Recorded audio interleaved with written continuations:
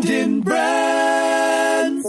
Hey, this is Dan Gingiss, and if you want to wow your customers with a remarkable brand experience, you should be listening to Brands on Brands on Brands with my good friend, Brandon Birkmeyer.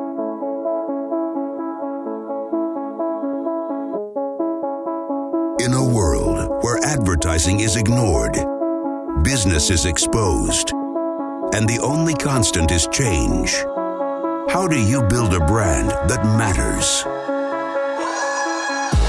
Welcome to Brands on Brands on Brands, a home for those who think different and push their boundaries. This is where branding that matters lives.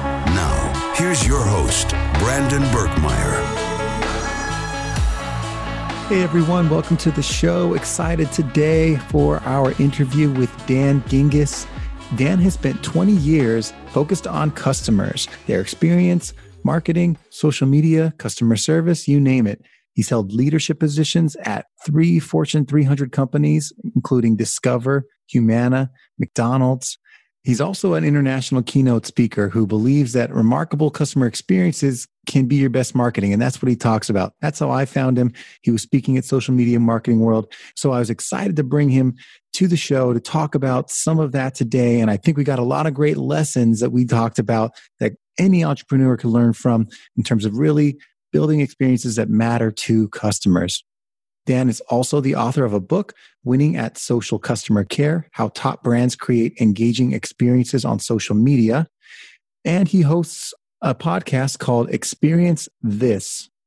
Dan regularly contributes to Forbes, and he's been named Top Customer Service Influencers of 2018 by Fit Small Business, 15 Influencers Changing the Customer Experience Game by WalkMe, 50 social media marketing influencers to follow. He was on that list by Top Rank Marketing, the top digital marketing influencers in 2018. He was called by Whatagraph, and he's an overall great guy. I think some of the great lessons I pulled from this were, one, thinking about how you can listen to your customers better to create better experiences. Also, number two, thinking about your customers as individuals and finding ways to communicate with them as people, human, things we talk about a lot on this show. And number three, he tells some great stories about how you can leverage social media and customer experience in general to turn potential complaints and customers that may be leaving to becoming your best advocates. Great stories. Happy to bring you some of that today.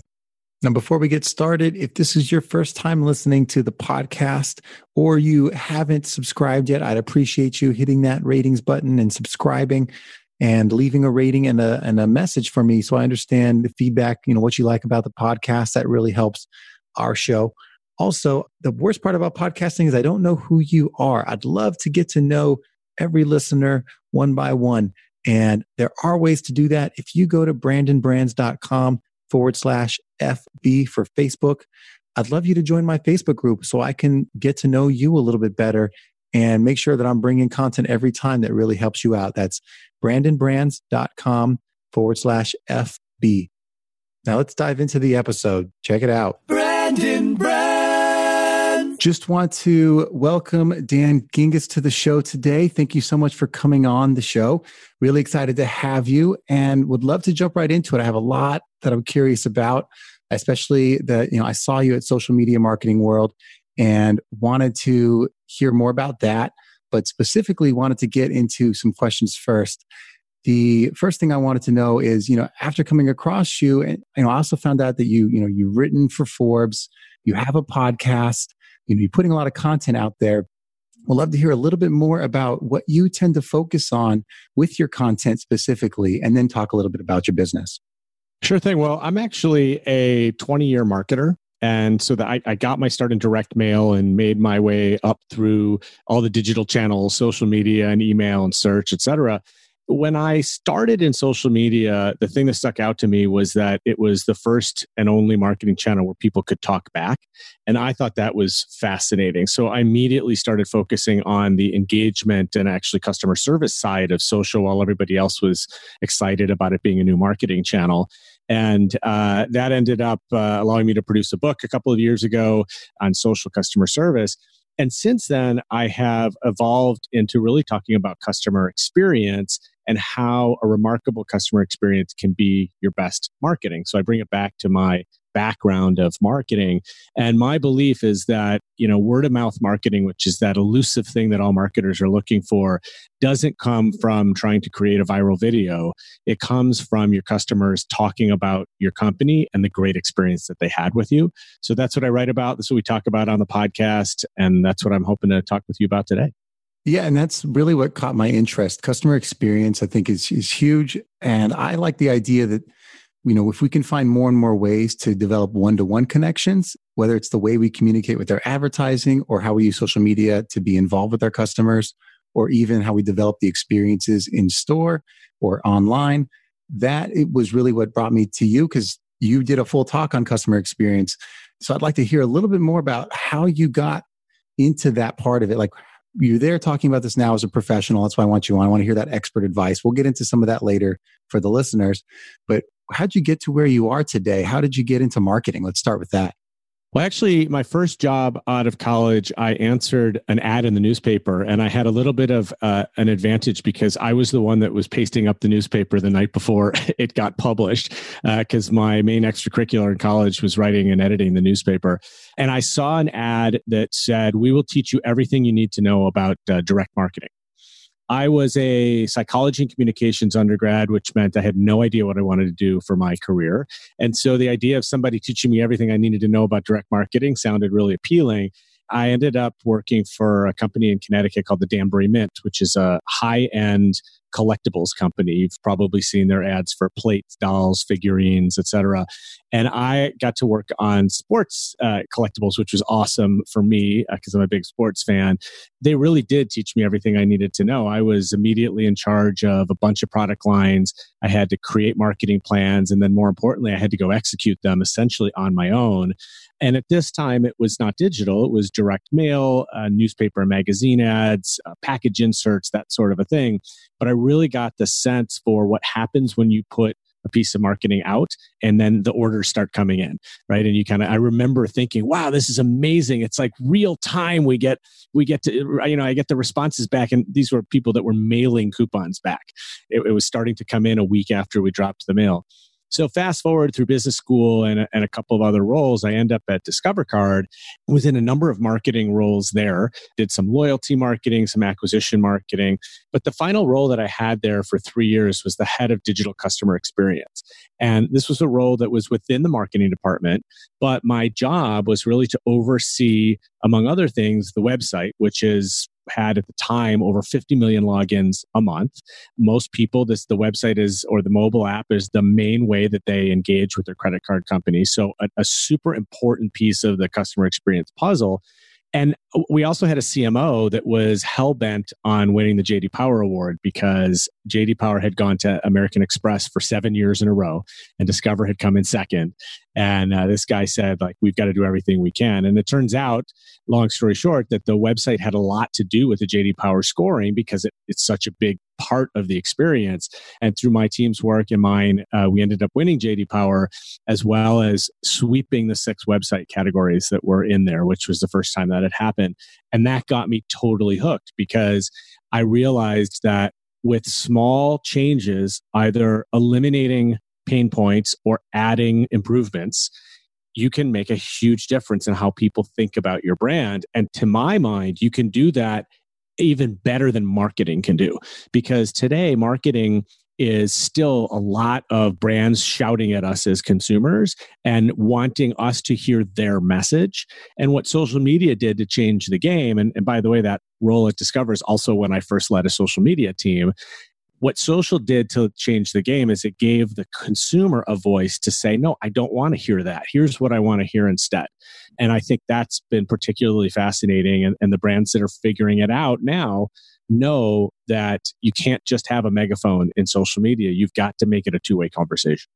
Now, managing a big account like Discover and their digital experience, and specifically the website, for a lot of entrepreneurs out there, that one of the first things they have to figure out is what either that first website's going to be or what that refresh is going to look like.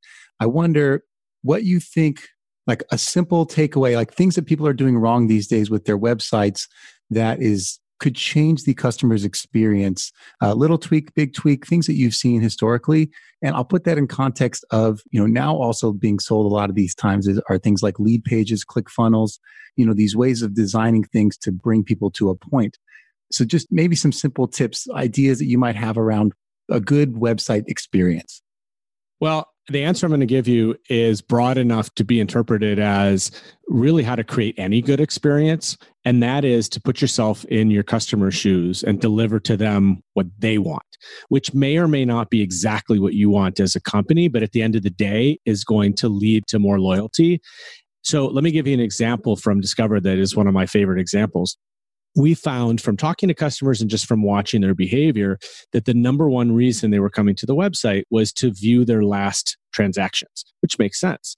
But at the time, we were making it really difficult for them to do that. You had to log on to a homepage, 2 or 3 clicks, and you finally got to your recent transactions. So one of the simple changes we made is we created a feed on the homepage where the last 10 transactions showed up. And then if you wanted to see more, you could click and get to the page. Well, what happened was incredible.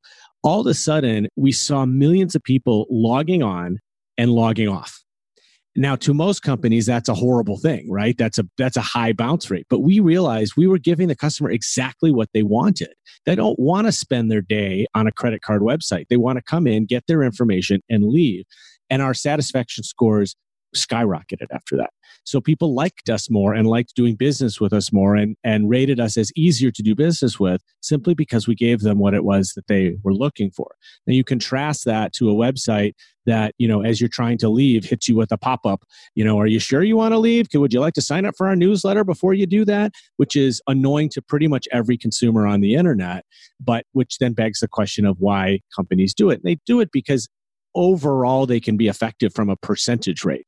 If you can get a 5% response rate, that's better than most other marketing you're going to do. But at what cost, right? You're annoying 95% of the other people. So I would say that's one thing. And the other thing is I always look for simple low-hanging fruit in the form of eliminating pain points. So every time you're asking your customer to click twice, figure out how to have them click once. If they're clicking 3 times, have them click twice. We found in a number of cases that very simple tweaks, even just changing the words on the call to action, made a big difference, not just in the customer satisfaction, but also in customers actually achieving what we want them to do. Right now, for a credit card company, it wasn't necessarily making a sale, but sometimes we wanted them to redeem their rewards or sign up for the rewards program or other types of things. And the simpler you make it, the better. These long scrolling pages with lots and lots of information are great if we are in research mode and we want to be sponges and learn as much information as possible. But a lot of times we just want to log on, find what we're looking for, and get the heck out of Dodge. And I think as a company, I was really impressed that Discover was willing to accept that, right? That there are some brands, and people ask me this all the time, well, I'm a B2B or I'm in a boring industry or whatever. Yeah, not everybody can be Starbucks or Coca-Cola. Not everybody is a brand that people want to hear from every day. In fact, very few brands are brands we want to hear from every day. So the rest of us have to figure out something else, which in my mind is making it as easy as possible to do business with you. I think there's a lot there and I want to unpackage some of that. So there's obviously finding pain points of the customers and figuring out how you can solve some of those right away. I think that's huge. The messaging itself, finding ways to communicate clearly what you're trying to tell them, what they might need to know, making it easier for them. In other words, the less clicks I thought was a good point to take away there. If you can give them into a 1 instead of 2. Massive, I think, tips that not everyone thinks about, how to change that ease of use along the way. Is some of that applicable to their social channels as well? I think a lot of entrepreneurs, business owners are trying to figure out, they'll get someone to design their website. They can probably fix that a lot of the way, but they're also trying to figure out this world of social, how to create content. They haven't really maybe even figured out how to set their profiles up in a way that's useful. Don't have a plan for engaging with customers. What's your take on customer experience when it comes to building your brand in the social environment? Yeah, that's a great question. And one of the things that I love about social media and customer experience is I do think they have a circular relationship. So what I mean by that is that today there's no such thing as an offline experience anymore because we can take a picture of just about anything and share it onto social media and bring it online. So that's why customer experience is so important to people who manage social media. But then the reverse is also true, is that as consumers, what happens next with the brand, how they react to us, respond to us, and engage with us plays a big role in our overall perception of that company and our perception of the customer experience. There's tons and tons of examples of people that start off angry in social media. And because the brand is responsive and, sympathetic or empathetic, they actually turn people who start as detractors into brand advocates because those people are impressed with how they were taken care of. And so I think that with social, my advice, especially to entrepreneurs, is number one, you don't have to be everywhere. You only have to be where your customers are. And I can't tell you what channels those are. You've got to figure that out by knowing your customer.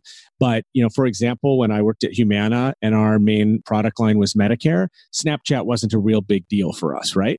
Okay. But Facebook was, because seniors are on Facebook. If you are appealing to teens, it's exactly the opposite, right? So be where your customers are and don't feel like you have to be on every single channel. But if you are going to be on a channel, you've got to be there full on, right? You can't just push outbound marketing and not be willing to engage with the feedback that you're going to get back. And what happens is the more that we market on social media, especially when we put paid behind it and we get it in front of so many more eyeballs, the more feedback we're going to get, the more comments we're going to get on that ad. And unfortunately for marketers, most of those comments are not about the marketing, right? We might be introducing our brand new sandwich of the week or whatever it is, but the comments are going to be about how I was in your restaurant last week and the bathrooms were dirty. It's not necessarily going to be on that sandwich. And so the more you put the advertising in front of people, the more feedback you should expect. And then you have to be prepared for that and have your engagement team or your customer service team ready to be there.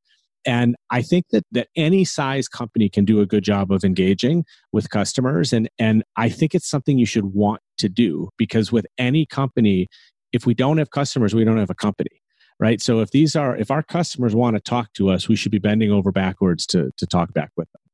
Yeah, I love that idea that, with social, it's don't just take the ideas from your website and start applying them to social. Obviously, you need to have a profile that works, but you should be prepared to have a conversation. That's the whole point. Exactly. Social media is 2 words. Remember both of them. Yeah. So, you talk on this a lot. You talk on customer experience. You go out there and you talk to businesses. You talk at conferences. You write. You're writing prolifically about it. If you had to boil down some core lessons, that they can apply to all channels. But if you had to, because we got real tactical there, but if you had to apply some just core lessons that businesses can be implementing right now to change their business, where would you start? Start with listening to your customers. That's the first. And that can be in any channel that you want, or preferably in all channels that they engage with you. But when you listen to your customers, you hear ideas for new products. You hear reasons why your product or service is not delivering as much value as you think it is. You hear bigger problems. There were more than one occasion in my career where I found out the website was down because of Twitter. Twitter, I heard it on Twitter before I heard it anywhere else. So that's another good reason for listening. So I think listening is one piece. We talked about this, but engaging is another. And I always suggest to people to respond to everyone on social media. The one exception, I think, is the obvious troll that's either swearing at you or spamming or what have you. But, people who have complaints, legitimate complaints, are not trolls, right? They are customers who you have not delivered an adequate experience to, but they're giving you a chance. They're giving you a chance to respond, to resolve the situation, and to sort of get them back in good standing with you. And I think that's just a gigantic opportunity. And I think the third thing is keep it simple. And that gets back to the simple clicks, but it's also using simple language. We just did a piece recently on our podcast about a bank ad, and I won't name the bank, but that used, it was a 7-word ad, and 3 of those words were acronyms. And most people would not be able to interpret what that ad meant. And in fact, I saw it because someone posted on LinkedIn that his daughter saw this ad and asked him, is this even English? Right? And so we often talk in terminology or jargon in our industry that makes a ton of sense to us, but that is just absolutely over the heads of our prospects and customers. Awesome. Thank you for that. I also, customer experience obviously has been something you've been focusing on. How did that become such a passion point for you? Like, I know over time these themes start to arise, but when did you start to realize that this is something that you wanted to talk about, that you wanted to put more information out about there? How did that come to you? Well, as I said, I wrote a book on social media customer service because that was a passion for a while. And what I realized is that that's an important piece of the puzzle, but it's a really small niche. It's like a niche within a niche. And when I thought about customer experience, what I realized was, and this is something I truly believe, is that I think customer experience is the last true differentiator between brands, right? If you close your eyes, can you tell the difference between an Uber and a Lyft? Probably not, right? They're basically the same service, okay? But the experience that you have using the ease of use with the app, the friendliness of the drivers, the ability to tip or not, when you have a problem, how quickly they are to solve it. Those are the things that make a big difference. And when you have what is a commodity business, that's what customers are going to choose on. I think in most businesses, competing on price is a loser's game for everybody.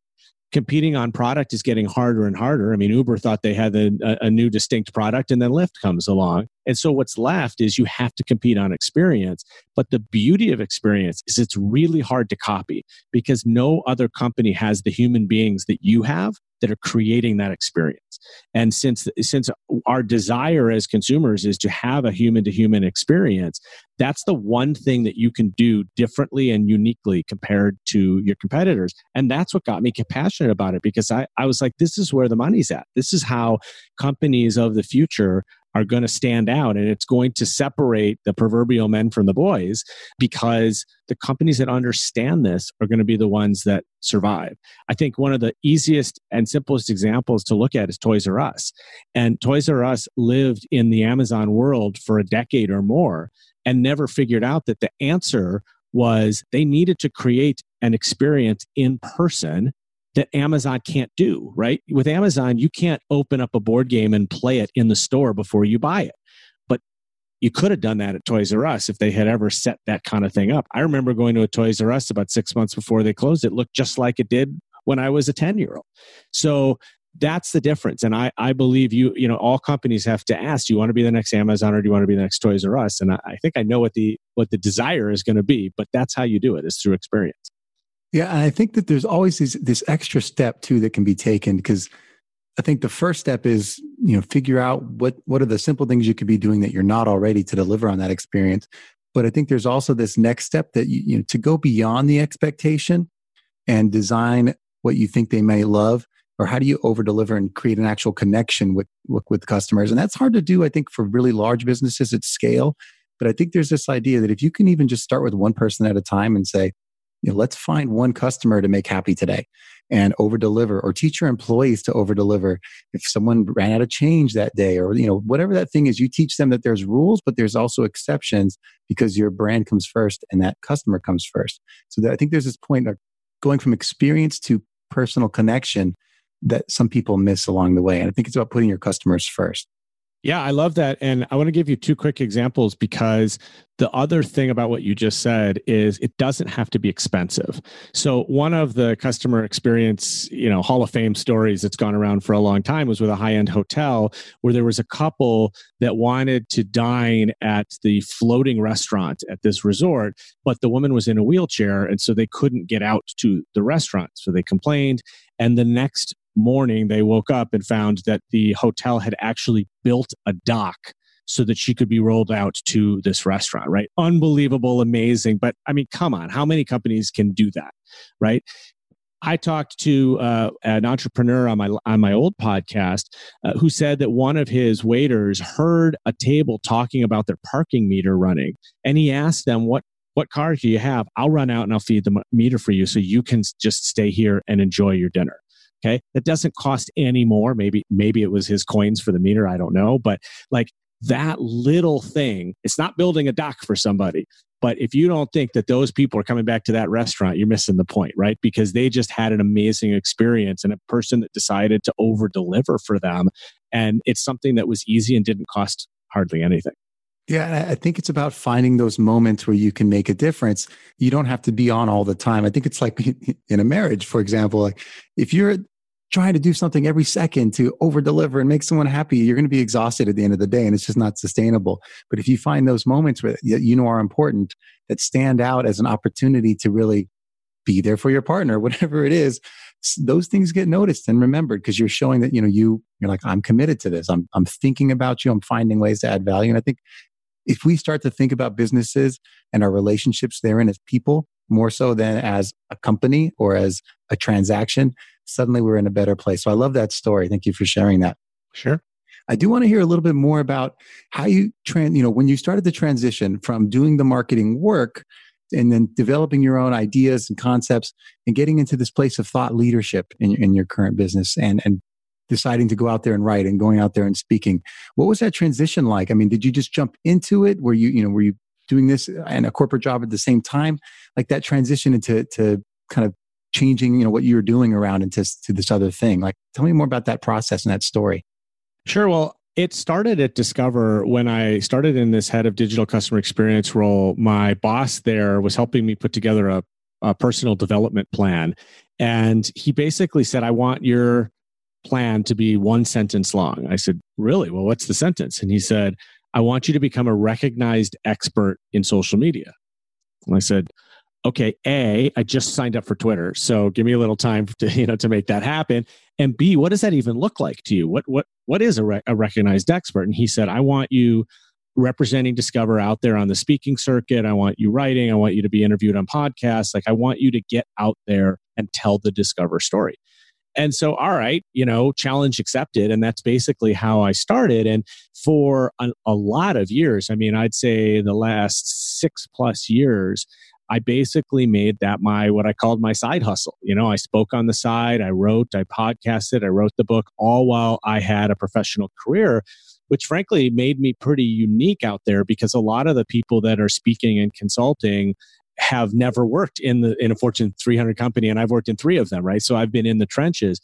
But just recently, I had the opportunity, really after a job that had sort of run its course, and I think it was clear on both sides that maybe we should part ways, to just take a look and say, you know what, this is what I love doing. I love speaking with people. I love consulting and meeting with companies and helping them connect with their customers. Why don't I just do this full time? Because it's the stuff that I really love and I'm passionate about. And so that actually just started at the end of January.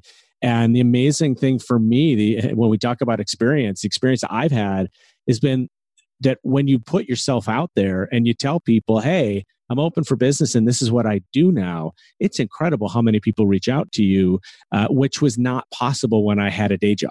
So that's been really exciting, and I've made great connections and have really built up the business, I would say, faster than I expected. But I'm also having a ton of fun, which it's been a long time since I've had that much fun at work. And I hope that for everybody, because if we got to work all day long, we might as well do something that we love. Well, I appreciate that story because I feel like there's a lot of people that, especially if you're a marketer and you're in that space and you're looking for those lessons and where you might be able to contribute, knowing that you can start to do that on the side is important. I mean, I was a 17-year ad agency person, working in brand strategy. And so taking the plunge last year to do something entrepreneurial and invest in myself and personal development and finding perspective, I think is important for everyone. Even like your first, second, third year into working in marketing, like there's never a time that's too early to start finding a perspective and finding an opinion on what you think about things. And it sounds like you actually have people that encourage you to do that, which is amazing. And now it's kind of taken on its own form in its own life, which is awesome for you. I do want to transition into, the show is called Brands on Brands on Brands. I do want to ask a little bit about this idea of branding and a more pointed question. Do you believe that branding or selling is more important for a business long-term, and why? I think that's a fantastic question. And here's what I'll say and if this is too evasive, let me know. I believe that people buy from people that they like. And I also believe that people buy generally from other people. So I get questions all the time from B2B people. In fact, usually when I have the Q&A session after a speech, one of the first questions I almost invariably get is, well, I work for a B2B company. Does this all apply to me? And I say, yeah, because your customer is another human being. You're not selling to a a building. You're selling to another person, right? And who do they want to buy from? Somebody they like, right? And we all do that. So I think it's a relationship business. And so if you focus only on selling, nobody likes the salesperson, right? Nobody likes being sold to. And so I guess I would choose branding in the sense that as long as branding includes relationship building, I think when you do that, then it's a whole lot easier to sell what it is you're selling because you have a personal relationship. You can share the benefits of your product or service without the hard sell. And I just think that's generally knowing your customer. And there's way too many companies that spend so much time, and individuals, by the way. I mean, just look at your LinkedIn connection requests, right? These hard sells on LinkedIn. I don't even know you, and you want me to buy your product already? That doesn't sit well with me. So I guess I'll go with branding if I have to be specific. No, that's perfect. I like that you can redefine. You can redefine it as you want, because I actually am curious to hear sometimes how people think of like what part of branding they take with them, and so that I love the way you explain that. I'd also ask, in terms, as someone who's building a brand, or if as a business that might be building a brand, what is that role of customer experience in building that brand that they're putting out there to people? Well, again, I think it's the most important thing because so the same guy who had the waiter that ran out to fill the parking meter told me something that I thought was just amazing. He said, and he owns a number of restaurants. He said, when people ask me what business I'm in, I tell them I'm in the customer service business. And I said, what do you mean? Like, why don't you say that you're a restaurateur? And he said, Dan, it doesn't matter how good or bad the food is at the end of the day. I mean, obviously you have to have good food, but it doesn't matter if the food is good, great, or outstanding if the service sucks. Because if the service sucks, I don't have any customers. If I have good food and incredible service, I have lots of customers who are very loyal. If I have crappy service and great food, I have no customers at all. And so I took that, and that interview was several years ago, but I've never forgotten that because I think that is true with almost every business. I think customer experience, if you can't create an experience for your customer, which may be just as simple as getting to know them and establishing a relationship. Like we said, it doesn't have to be fireworks and docks built overnight. It just has to be a personal relationship. I think if you lack that, you're going to have trouble selling anything. I love that. A lot of advertising these days is, especially for bigger companies, they have to speak to kind of a large group of people at once if they're using some of the channels out there. But, I'd maybe ask this, with mass communication and advertising, there does end up being, they say advertisers ruin everything. There's mass spamming and interruption. Is there a better way to connect with customers in communication? Again, what I would say is, how do you want to be communicated to as a marketer and advertiser? Just look at your own Facebook feed or your own inbox or whatever channel it is. How do you like to be communicated to? Because chances are that's how your customers want to be communicated to as well. And like I said, those pop-up ads, they might be effective on a spreadsheet in terms of the response rate compared to other things, but you're not incorporating the fact that you're annoying the heck out of a ton of your customers. And you're not accounting for the fact that some of those customers leave because of that, because they want to go to a company that doesn't do that to them. There's a tendency to over communicate and, as you say, to sort of mass communicate. And I think, again, that tendency started in social media when people saw that there were 1 billion people on Facebook and you could talk to all of them and shout your message to them like it was gold, right? Until they realized that most of those people weren't interested in what they had to say and could shut them off, right? And so I think that mass communication, short of the brands that can afford a Super Bowl ad, I think that mass is not really in anymore right now. And it's not a great way to spend your money, because especially with all of the targeting options that a Facebook or a Google offer you, to be able to really hone in on who is your potential customer, where do they live, and what do they want, and when do they want it. I think that's such a better and more effective method today. Yeah, I was talking to Mark Schaefer at Social Media Marketing World, and he had a story about working with the Coca-Cola team and their CMO. And one of the stories being like, how many messages should you have in a market at one time? And his answer was something along the lines of, and I hope I'm paraphrasing this right, but something along the lines of, well, how many customers do you have? And it was this point of you have to really individualize the message as far as you can, as far as you possibly can. And probably Share a Coke is one of the best campaigns ever to do that, right? Is that you literally put your name on a bottle. And I think that was absolutely brilliant. And again, I come back to, even though that seems like a logistical nightmare, I think at the end of the day, that probably wasn't terribly expensive, right? It was a couple of different, molds on the printing press or whatever it was, but it was such a simple thing that personalized it really as closely as you can. Yeah, and I spent a year working on Coca-Cola as a media director, and one of the things I thought was fascinating was their use of packaging and distribution. They're just one of the best in terms of having those tools, and they actually use it as an advantage, as an asset to make better connections with customers, and like putting people's names on bottles or changing the sizes to smaller portions, whatever the thing might be. Throwing polar bears on there for Christmas. They have this system that they can turn on and turn off to just be better connected with customers, which was really impressive to see and watch. The next thing I want to ask you, while we still have a little bit of time here, are there any brands that you are obsessed with right now, you personally? The brand I'm probably most obsessed with right now is Chewy. And full disclosure, I'm not even a customer of Chewy yet, but Chewy is the one company. So my podcast is called Experience This, and we highlight positive experiences across all sorts of different industries. And we tell 3 unique stories in every episode. So we've talked about dozens and dozens and dozens of brands.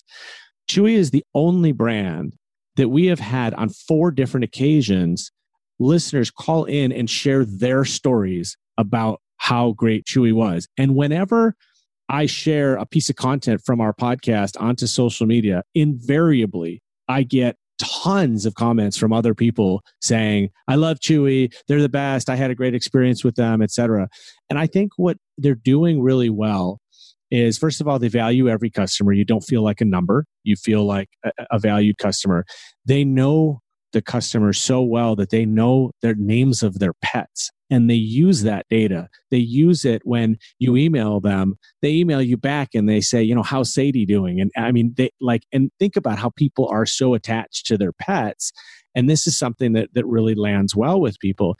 The story that we told recently on the podcast that I thought was just amazing, and again, almost no cost, is there was a woman that left a negative review about a product. It's not even Chewy's product. It's just a product they sell on their website. So think about, leaving a review on some product on Amazon. And she gets an unsolicited email from the Chewy customer service department that says, really sorry that this product didn't work out for you. I've gone ahead and refunded your money. By the way, the customer never asked for a refund. Also, I did some research for you on some alternatives to this product that I think might work better for you. So here's 4 different alternatives from 4 different brands that I suggest you check out. And oh, by the way, say hi to, I forget what the pet's name was. And just so you know, we have what we call the furry wall of fame in our office. And if you send me a picture of her, I would love to put your pet up on the wall. I mean, is that like the greatest customer service email ever? And it was completely proactive. This woman, all she wanted to do was warn other people that this particular product didn't work out for her. She still loves Chewy, always did. But that's incredible. And so they just do such a good job. They're very active on social media. They respond to everybody that mentions them. They're doing everything right to be in people's lives in a way that is not mass, that is not interruptive, but it's as sort of a friend or a partner in raising a pet. And I think that's definitely a model I would suggest people try to emulate. Yeah, I call that the Aunt Katie factor. I have this aunt that she's just, the most lovable person you've ever met. And it's like, if you can receive messaging or communication or interaction in a way that like you're talking to Aunt Katie, like you're doing it right. Like I picked a daycare based on like the people that work there. As soon as I showed up, we're very welcoming to the children, immediately picked up the kid, was giving them a hug. It was like, oh my gosh, there's a bunch of Aunt Katies working here. This is the place for me. And I think that with marketing, some of that sounds the same. Like there's that innate, like they just really care about you and they're obsessed with you as, and making you happy, which is a beautiful thing and a good way to pick companies. Are there any brands that you trust right now? Wow, I have never been asked that. That's a really, really good question. I'm going to say that I trust Hyatt right now. And the reason is that Hyatt's doing a really good job with their CRM, or if you're not familiar, usually it's a customer relationship management software, to know their customers' needs and desires, no matter which hotel in the chain you're staying at, and no matter where you are in the world. So, for example, I asked at one hotel to be put on a lower floor because it's just what I prefer. And now every time I go to a Hyatt hotel, they say, "Would you like that lower floor again, Mr. Gingiss?" It doesn't have to be the same hotel. It has to be, it could be any of them. And I love that. I think it is. So it makes me feel like they're looking out for me and that they know what I want. And that, the next guy in line, by the way, wants one on the higher floor. In fact, they told me that most people want ones on the higher floor. So maybe that's why my request sticks out a little bit. But that to me gains trust, because they know me and I don't, the number one complaint people have about customer service is having to repeat the same question over and over again. And I don't even have to repeat my request of a low floor, right? Because they already know. And likewise, I think they're doing such a great job with messaging on Facebook and Twitter. I can send them a message since they verified me a year ago, on Twitter and asked for my Hyatt number. They don't have to do that again, right? So we just pick up the conversation where we left off, and they're taking care of me. So I'd say that's a brand I'm very happy about right now and have a lot of trust in. Great question, though. I've never had that question, and I've never thought about it that way. And so kudos. That's a really cool question. Sometimes it throws people because of the data problem. Like there's companies they like and they're like, but they have my data. So they worry about that a little bit. I was at a fast food place, and I won't name companies, and I go there probably once a week, which, probably bad to admit, but I have to ask for ketchup most mornings. And then I noticed they started asking, like now at the front, do you want ketchup with that? Which they didn't for, months. And then suddenly now it's asked every time. And just that little change, I'm like, I appreciate that. As opposed to other places I've been I've gone to the window and they've asked me, would you mind reversing and coming back so that we can reset the timer on the window? Oh no. Like, please don't do that. That's the worst. So I can appreciate when they're, the little things are noticed, but especially when the big things, aren't made as mistakes, both those things. I do want to get a little more personal with you as we come towards the end of this. You're getting your name out there and you're doing more to promote your ideas. Personal branding is a big topic these days, and especially for either just building someone's career and then, just putting yourself out there and having a reputation, or as people who actually are going out there and known as on their own as entrepreneurs. How has personal branding played a role in your success, if any? Yeah, I think it's played a really big role. And what I would say to people out there is that you can have a personal brand and a professional brand at the same time, and they can be related, but not the same. I think it took me a long time to sort of understand that and to cultivate both of them.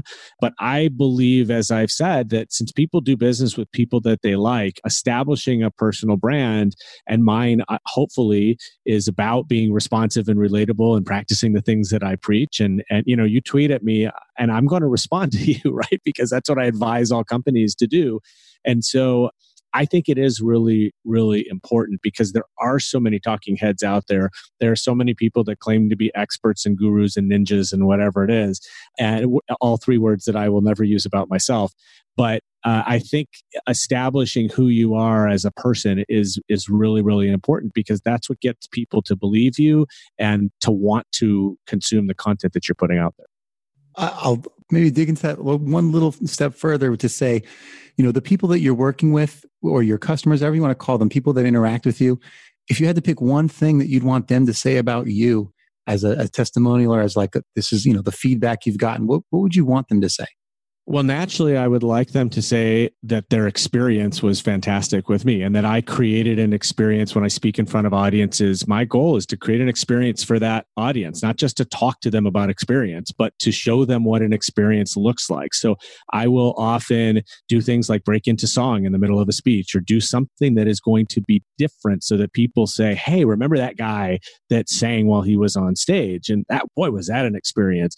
but also the business side of it. I always try to make sure that I bring a little bit extra to the table. A lot of speakers like to, and because they're busy, they'll fly in, give a speech, fly out. I always make sure that I stay the whole day, that I try to live tweet and use my network to get messaging out there from the conference. Love doing book signings and other things that are just sort of add-ons. Because again, I think that makes the experience of working with Dan a better experience. And so I'm always looking in the same way that I preach other organizations to do. I'm always looking for ways to up my game there. And that's so I hope that if people are talking about me, that's landing and that people are realizing that. And what's next for you? Do you have any big audacious goals, as people say out there? Yeah, the BHAG, the big, hairy, audacious goal. Well, actually, to be honest, I am. I'm pursuing it right now in trying to build my own business, and I've been, as I said, doing this on the side for 6+ years, and to go out on my own, which is now only, as of this recording, about 2 months old, is scary and exciting and exhilarating all at the same time. But this, I would say, is probably my biggest audacious goal to date. And, the goal is to never have to work for the man again, frankly, and to keep doing what I love doing. One last quick little story is I always tell people that since I'm not a morning person, I judge my job satisfaction based on the number of times I hit the snooze button in the morning. And all I've ever wanted is a 0 snooze button job. I just want to get up in the morning and be excited to go to work. And for the first time in a very long time, that's how I feel right now. So hopefully that big audacious goal comes to fruition. I love that. I'm sure you'll get there.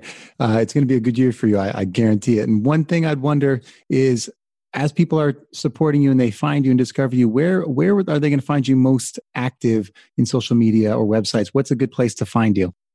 I would have to say Twitter. It's been my favorite social media channel from the beginning, and it still is. I think it's the best place to create real relationships with people that have shared interests. And so Twitter @dgingiss, it's DGINGISS. And as I said, I will always be responsive because I practice what I preach. And it's not @Dan Gingiss, because I looked that one up and it says, this is not Dan. It is @dgingiss. Yes, exactly. Perfect. Well, thank you. And I hope people go out there and look for you and find your content. I love it. Every time I talk about some other platform or medium or marketing tactic, I always say, this is great, but if you can think about your customer experience first, the Twitter and the Instagram and the rest you can figure out later, but get this part right and you'll be so much better off. So I really appreciate you coming on today, because I think it's such an important topic for entrepreneurs, for businesses, for people just coming through corporate and figuring out how to make a difference on what they're doing. So I appreciate you. Well, I really appreciate you having me on, and it's a great show, and I'm excited to be a part of it. So thank you. You've just taken your marketing knowledge to another level with this episode of Brands on Brands on Brands. But we have plenty more ways to not just help you build a business, but build a brand. Head over to brandandbrands.com for more resources, as well as access to our blogs, videos, and exclusive coaching sessions with your host. Be sure to visit brandandbrands.com.